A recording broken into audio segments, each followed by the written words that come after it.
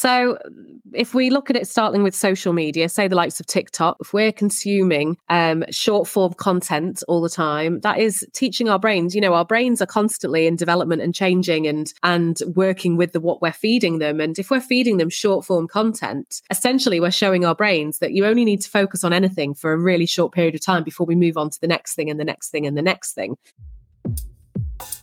Hello, and welcome to the Helping Organisations Thrive podcast. This is your host, Julian Roberts. I'm pleased to say that this podcast is brought to you in association with Lodge Court, who are experts in HR support. Are you worrying about employee performance, absences, and leave? Are you struggling with attracting and retaining the best talent for your business? I personally know the people at Lodge Court, and they can support you with every people issue you may face. So, focus on what you do best, and let Lodge Court deliver your HR support as an extension of your business, with a tailored, flexible monthly retained package that is right for you and your people. Please do enjoy the episode. Welcome to Helping Organisations Thrive. Today, I have the pleasure of Sam Flynn. Good morning to you, Sam. Good morning. Thank you for having me. Good to have you. Good to see you. Good that you're on the show today. You are a digital wellbeing and social media coach, trainer and speaker. And you help people manage their relationship with the digital world. And we're going to be exploring a bit about that, exploring the digital culture in reference to productivity, wellbeing and focus and attention. So before we get into that conversation, I always ask my guests, what do you love about what you do, Sam? Yeah, I love that it leaves individuals, feeling more fulfilled and joyful, which isn't the initial kind of goal in what I do, but actually it is the end result. And a lot of people I speak to say exactly that, like, I'm getting more out of life now. So that to me is like the ultimate reward that I can hear people saying, I'm actually feeling more fulfilled and more joyful in my own personal life, my working life. So yeah, that means a lot to me. And when did you realize you had this talent that you could do that with people? Well, it kind of, as with a lot of careers, I think it kind of comes about in a very random way. So I've been a social media trainer now for 12 and a half years, coming up to 13 years. So I've, been helping businesses manage their marketing in the social media world and how to grow with the social media world. And that came from a background in business psychology. So I've always had that kind of psychological approach to social media and how businesses can use it to engage effectively with customers. But it was a personal shift really that really sort of triggered the change into digital wellbeing for me. And that was very much pandemic driven, when I found myself home alone with 3 young children and trying to run a business. My husband got to leave the house every day because he worked in construction. So he got to leave the house at 6:30 in the morning, come home at 6:30 at night. And I had to somehow keep my business running and deliver training with 3, at the time, very young children at home. And my phone became my friend. I had it permanently glued into my hand because it was the easiest way for me to get stuff done and sort of, be helping them with schoolwork or, bouncing my baby on my knee and that kind of thing. So it very quickly became an addiction for me. And thankfully, I acknowledged that. I noticed my mental health slipping. I took steps then to really reduce my phone use and change my relationship with the digital world. And it was from that it just got me thinking, really. It opened up my creativity and my psychological brain and got me thinking about how many other people are struggling with this and how is this also infiltrating businesses, because the digital world's just so huge now and part of everything we do. And unfortunately, it's not always a positive thing. So it just became something I started talking about more and more on social media. To the point that people were, saying to me, like, this has made a massive difference. Like, you kind of giving these tips and helping me with this has made a huge difference. And I thought this could be it. Let's go for it. Let's put myself out there as a digital wellbeing coach. And I'm so glad I did.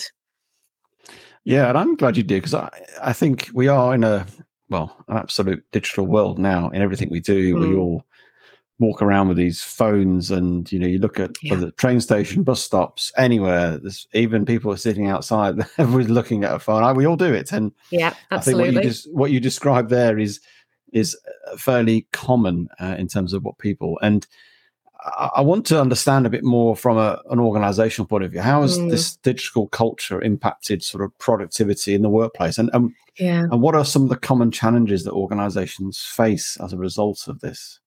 Yeah, I mean, the thing with organizations is they implement digital solutions because they think it's going to do the opposite, and it's going to improve productivity and make things easier. And in some ways it does, of course, digital solutions are amazing. And I'm not someone who's saying, let's bin it all off. Let's throw our phones in the bin. Let's, go back to complete basics, because they do make a huge difference to how organizations run. But the downside to that is people now are just constantly plugged in, particularly in this kind of hybrid working world where people are sometimes working from home as well. It means there's things like there's not that switch off time anymore. There's not that kind of point of like, right, I've got to go and get my bus, get my train, leave the office, and that's it. I can't look at anything until I'm back in the office the next day. It follows us home. It is home with us. People are logging in the evenings. They're logging in first thing in the morning. I was speaking to someone the other day who was telling me her husband works for one of the well-known kind of car companies. And she said the first thing he does in the morning while lying in bed is reach for his phone and check his work emails, what's coming overnight at like 6 a.m. And then we've got people checking in on holiday. So, again, don't have that switch off time when they're on their annual leave. And then on top of that, during the working day, digital solutions have led to this constant notification culture, a new email, a new Teams chat, a meeting we need to jump in on Zoom and so on. Constant interruption from digital notifications. And interestingly, Hewlett-Packard in 2005, so quite a long time ago, really, in the digital world, and it'd be interesting if they repeated this now, but they did a study whereby they saw the difference in IQ results when people were being interrupted by email notifications. And it actually lowered the IQ by 10 points on average. So it made a massive difference to IQ test results. And they compared that to a study that looked at the impact of smoking cannabis on IQ test results, which actually lowered IQ by 4 points. So it was over twice as much of an impact the digital disruption had on those IQ test results as smoking cannabis did. And yet we would never allow, obviously, our employees to sit at their desks smoking cannabis. And yet we do fire all of these notifications at them constantly and expect them somehow to keep performing to a high level of productivity and to get their job done while experiencing these notifications. So it's multifaceted, really. There's so much that's amazing about the digital world, but there's so much that means that employees are struggling to switch off when they shut down at the end of the day. They're struggling to switch off when they're on their annual leave. They are constantly being bombarded, and all of this is definitely having a detrimental impact on their performance. Interesting study that. I mean, back in 2005, the fact that that lowers your IQ by interruptions, that is really interesting. And I'm aware that I've turned all my notifications off my phone except text. Yeah, I often get people say, "I've sent you a WhatsApp." I only look at it when I look at it, as in see it when I look at it. What else is that impact in terms of all this drive to start the morning at 6 o'clock in the morning, emails on the go when you get home? There's no sort of switch off from work on holiday. Yeah. What are you observing in organizations, how that's impacting not just productivity, other aspects of the workplace? Yeah, I mean, there are so many, to be honest. I mean, sleep is a massive one. The inability to sleep because we're always wired and thinking. And again, a lot of people are, looking at their phones at night before they go to bed. And that's obviously, sleep is obviously really important for performance. It's why we need sleep to be able to perform day in, day out, and for our bodies to keep functioning effectively. Mental health, again, it's so important. There's a reason we have annual leave. There's a reason we have weekends, and there's a reason we have evenings or out of work hours. And that's to have that switch off time, to be present with our families, to do the things we enjoy doing in life so that we our performance is at its highest, and our mental health as well. So there's a huge correlation between the increase in smartphone use and the increase in mental health. And actually, the growth in both of those over the years is in direct parallel. as more smartphone use has increased, mental health issues have increased as well. So that's a big issue. Creativity. So creativity comes from time to think. And one thing that we don't give ourselves now is time to just sit and do nothing. Go for a walk without earphones in and listening to podcasts, or, just time to have a cup of coffee without scrolling through something at the same time. So creativity, which is obviously vitally important for organizations as well in terms of innovation. And then finally, and probably, again, one of the biggest impacts that this is having on performance is focus and attention. So we are actually in a focus and attention crisis at the moment, and the ability to focus has never been so low in individuals. There's a really, really great book on this that I always recommend to everyone. It's called Stolen Focus by Johann Hari. And it's a brilliant book. Also, there's lots of podcasts with Johann Hari talking about this. It's really, really fascinating. And one of the things that really triggered me into going into digital wellbeing was reading that book and listening to podcasts with Johann, because he essentially talks about how the digital world is ruining our ability as humans to focus on anything for any length of time. The average office worker can now only focus for 3 minutes before they move off task, and they can't focus anymore on that particular task. Why is the digital world causing that sort of lower or reduction in attention span? I mean, I know, we all, our attention span, I've noticed it has got less, significantly less, but what is driving that? What's the digital thing doing? So if we look at it starting with social media, say the likes of TikTok, if we're consuming short form content all the time, that is teaching our brains. Our brains are constantly in development and changing and working with what we're feeding them. And if we're feeding them short form content, essentially we're showing our brains that you only need to focus on anything for a really short period of time before we move on to the next thing and the next thing and the next thing. So that's having a really big impact. And that might sound like it's nothing to do with the workplace, but if people are going home at night and spending a couple of hours scrolling on TikTok, they're essentially doing brain training at night that says, don't focus, don't pay attention, move on to the next video, skip that one, you're not interested in that, and just consuming really short, sharp pieces of information at a time. Then the other thing is what we've already discussed, the notifications. So we're working away and bing, there's an email. All right, okay, I'm not even going to look at it right now. I'm going to carry on with this. I'll deal with that later. Carrying on. Oh, there's a Teams chat popping up. I'll deal with that later. I'm trying to do this. So again, those kind of constant interruptions are teaching our brain to move off task every couple of minutes, or as soon as those notifications come in, our brain is immediately switching off task. And it now takes on average around 27 minutes for our brains to get fully back 100% on the task we were on. But with the constant stream of notifications, we're never even hitting that 27 minutes because there's more coming in. So, essentially, we're never given the opportunity to just focus for a set period of time on anything. We're not actually given that opportunity. And as a result, our brains are learning not to. They're losing the ability to focus and pay attention. And all is not lost. So how do we sort of train our brain? I mean, besides just stop watching TikTok, but what else can we do to try and positively train our brains to increase our focus and attention? Yeah, and we absolutely can. Just as much as we've trained our brains to not focus and pay attention, we can do the opposite. You've already mentioned one of them. Do things like turn off all your notifications, so you're not giving the opportunity for notifications to cause that interruption. And then things like meditation really, really help. When we all first start meditating, we're all pretty rubbish at it generally. And a lot of people give up because they say, I just can't switch off. But even if you start with 30 seconds of trying to switch off, and then increase that to a minute and so on, to the point where you can actually just focus solely on your breathing for a prolonged period of time, that really helps. Things like going for a walk and really tuning into every sense. So asking yourself, what can I hear right now? And noticing every little sound you can hear really focuses your brain on paying attention to everything around you. What can I smell? What can I see? And that's something that's actually really calming when you do it regularly. I find it really a great way to release stress as well. I take the dog for a walk and I do this regularly now. I used to years ago be, earphones in and listening to podcasts, but now I realize actually that's my time to de-stress, switch on my senses and do some brain training. And then things like puzzles, working on puzzles, things like that, have always been called brain training and it still absolutely exists. Focusing on a puzzle until you've completed it.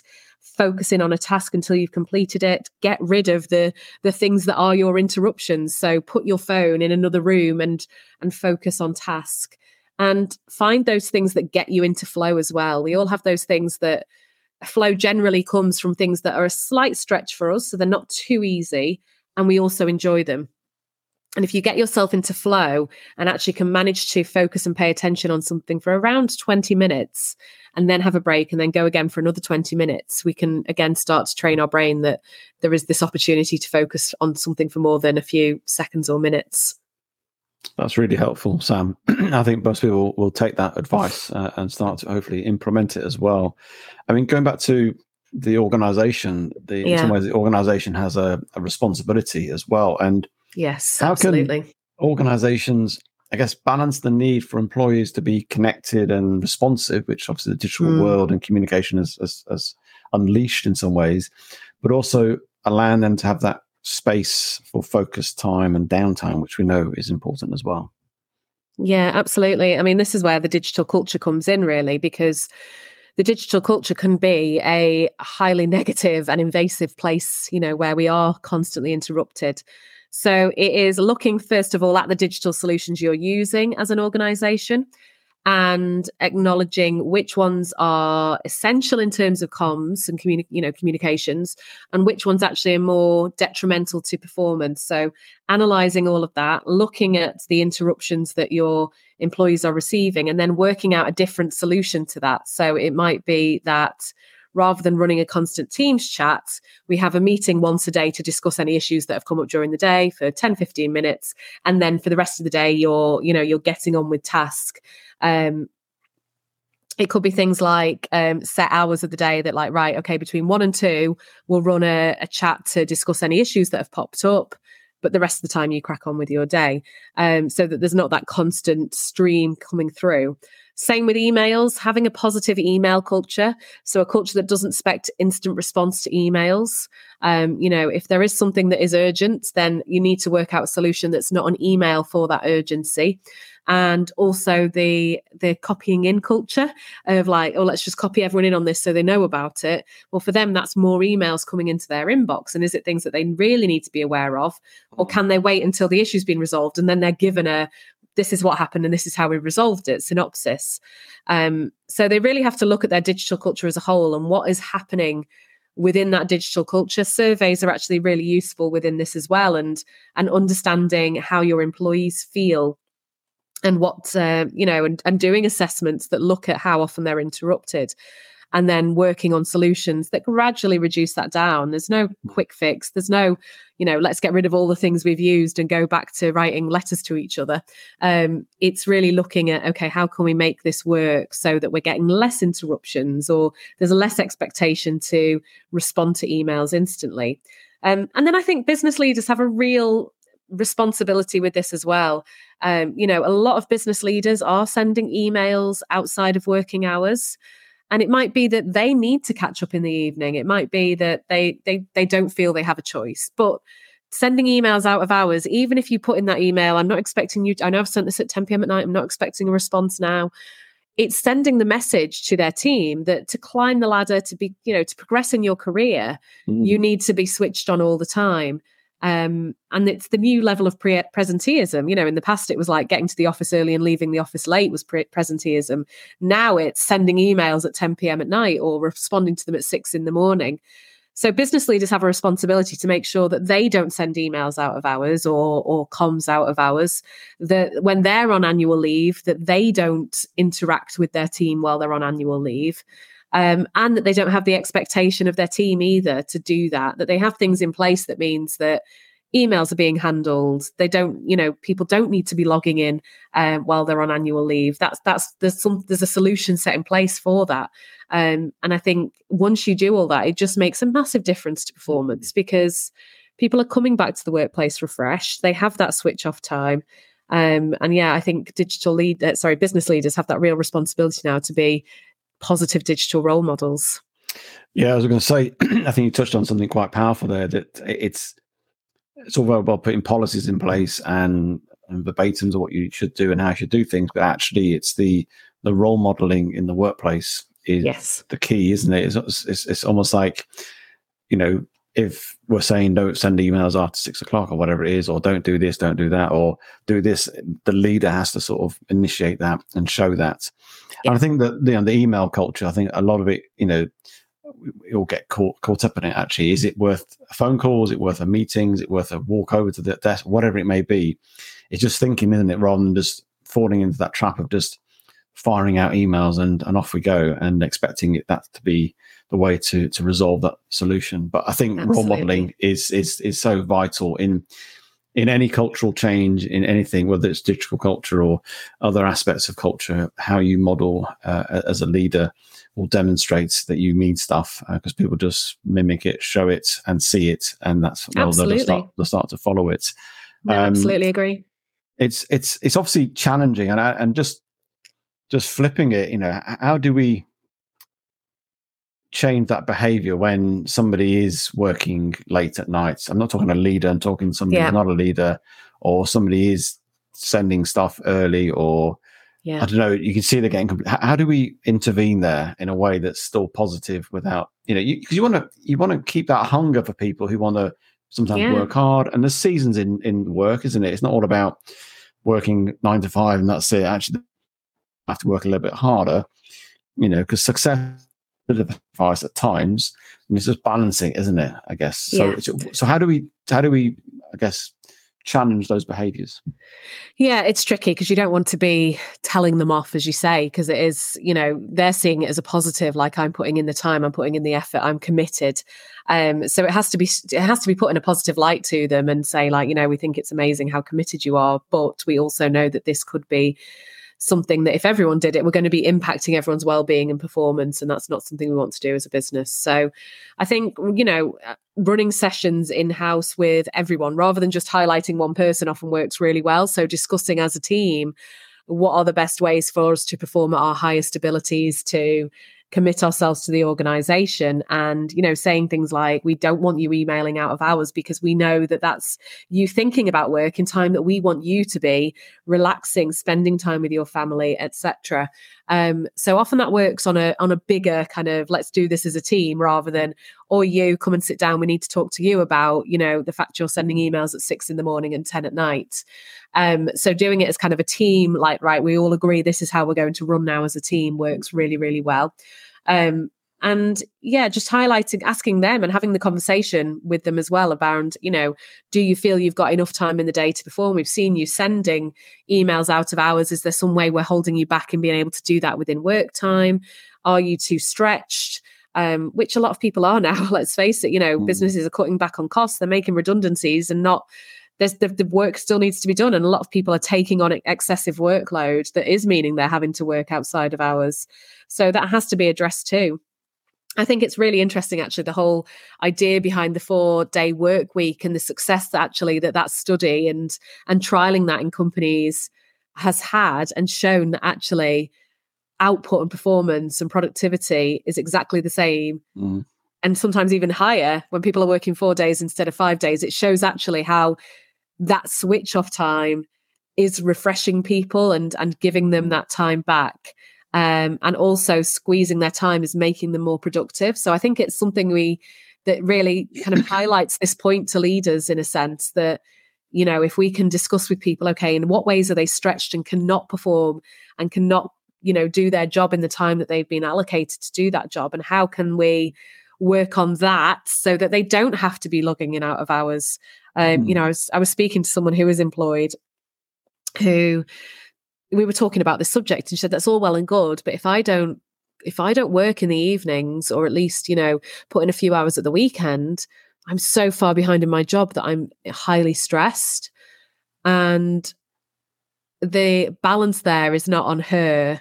It should be on the leaders to look at that and go, well, hang on, something has gone wrong here in how we're running our business, because the people that we have in our business are not able to do their job in the hours that we've given them. So yeah, there's a big conversation there to be had, really.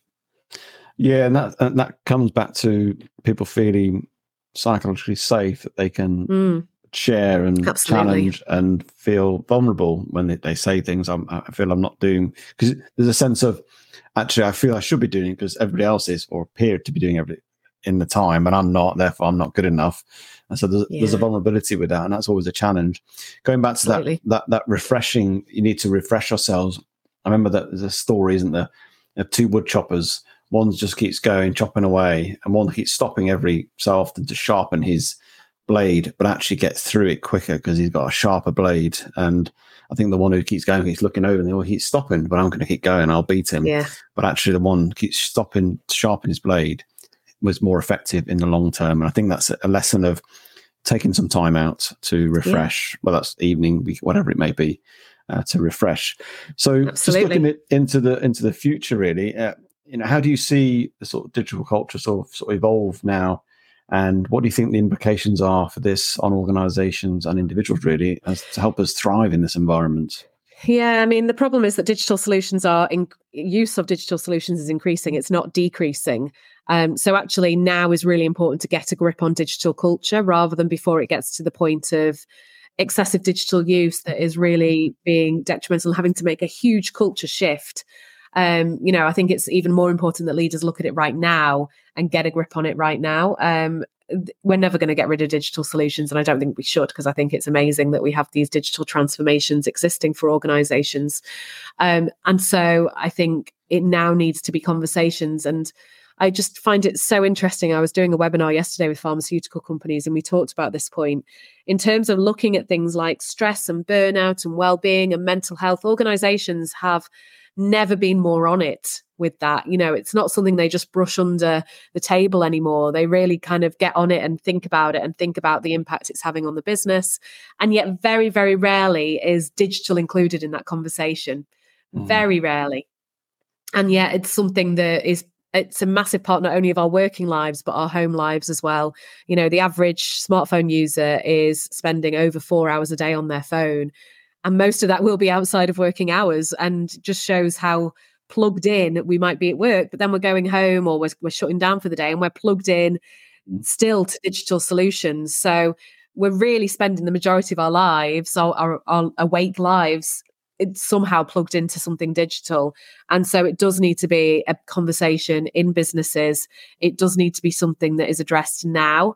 And I think hopefully, in 5-10 years' time, it will just be a regular word to talk about digital culture, to talk about digital culture change, to understand the right ways of using digital solutions, to have a great relationship with them, to use them to increase productivity, and to make sure that we're not doing the opposite in that and depleting people, impacting their well-being and impacting their performance.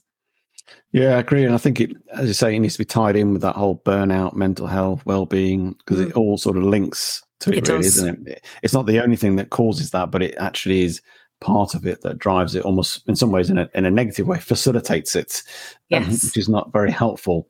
It's been great to hear your passion and enthusiasm for this, and your insights you've shared, Sam.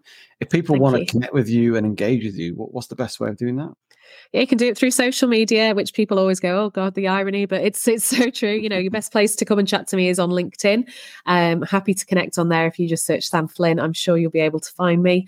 And then my website is samflynn.co.uk, where I share blog posts and lots of kind of resources about digital wellbeing. And then finally, my YouTube channel, which is Sam Flynn Digital, which has lots of videos on there. I try and post a video every single week, all about things like smartphone use and digital technologies and our relationship with them. And there is quite a lot on there as well about digital culture and digital in the workplace. So that's a good place to go to. Fantastic. Lots of resources that people can tap in there. Absolutely. Yeah. Well, thank you for your time today, Sam. Much appreciated. Thank you for having me. Thank you for taking the time to listen to this episode. If you like this episode, then please rate, review, and share it with your friends and colleagues. As a coaching practice, I coach high-performing leaders and teams with extreme ambitions, and I will help you go beyond what you believe is possible. If this sounds like you, then let's have a conversation. You can contact me at julianrobertsconsulting.com.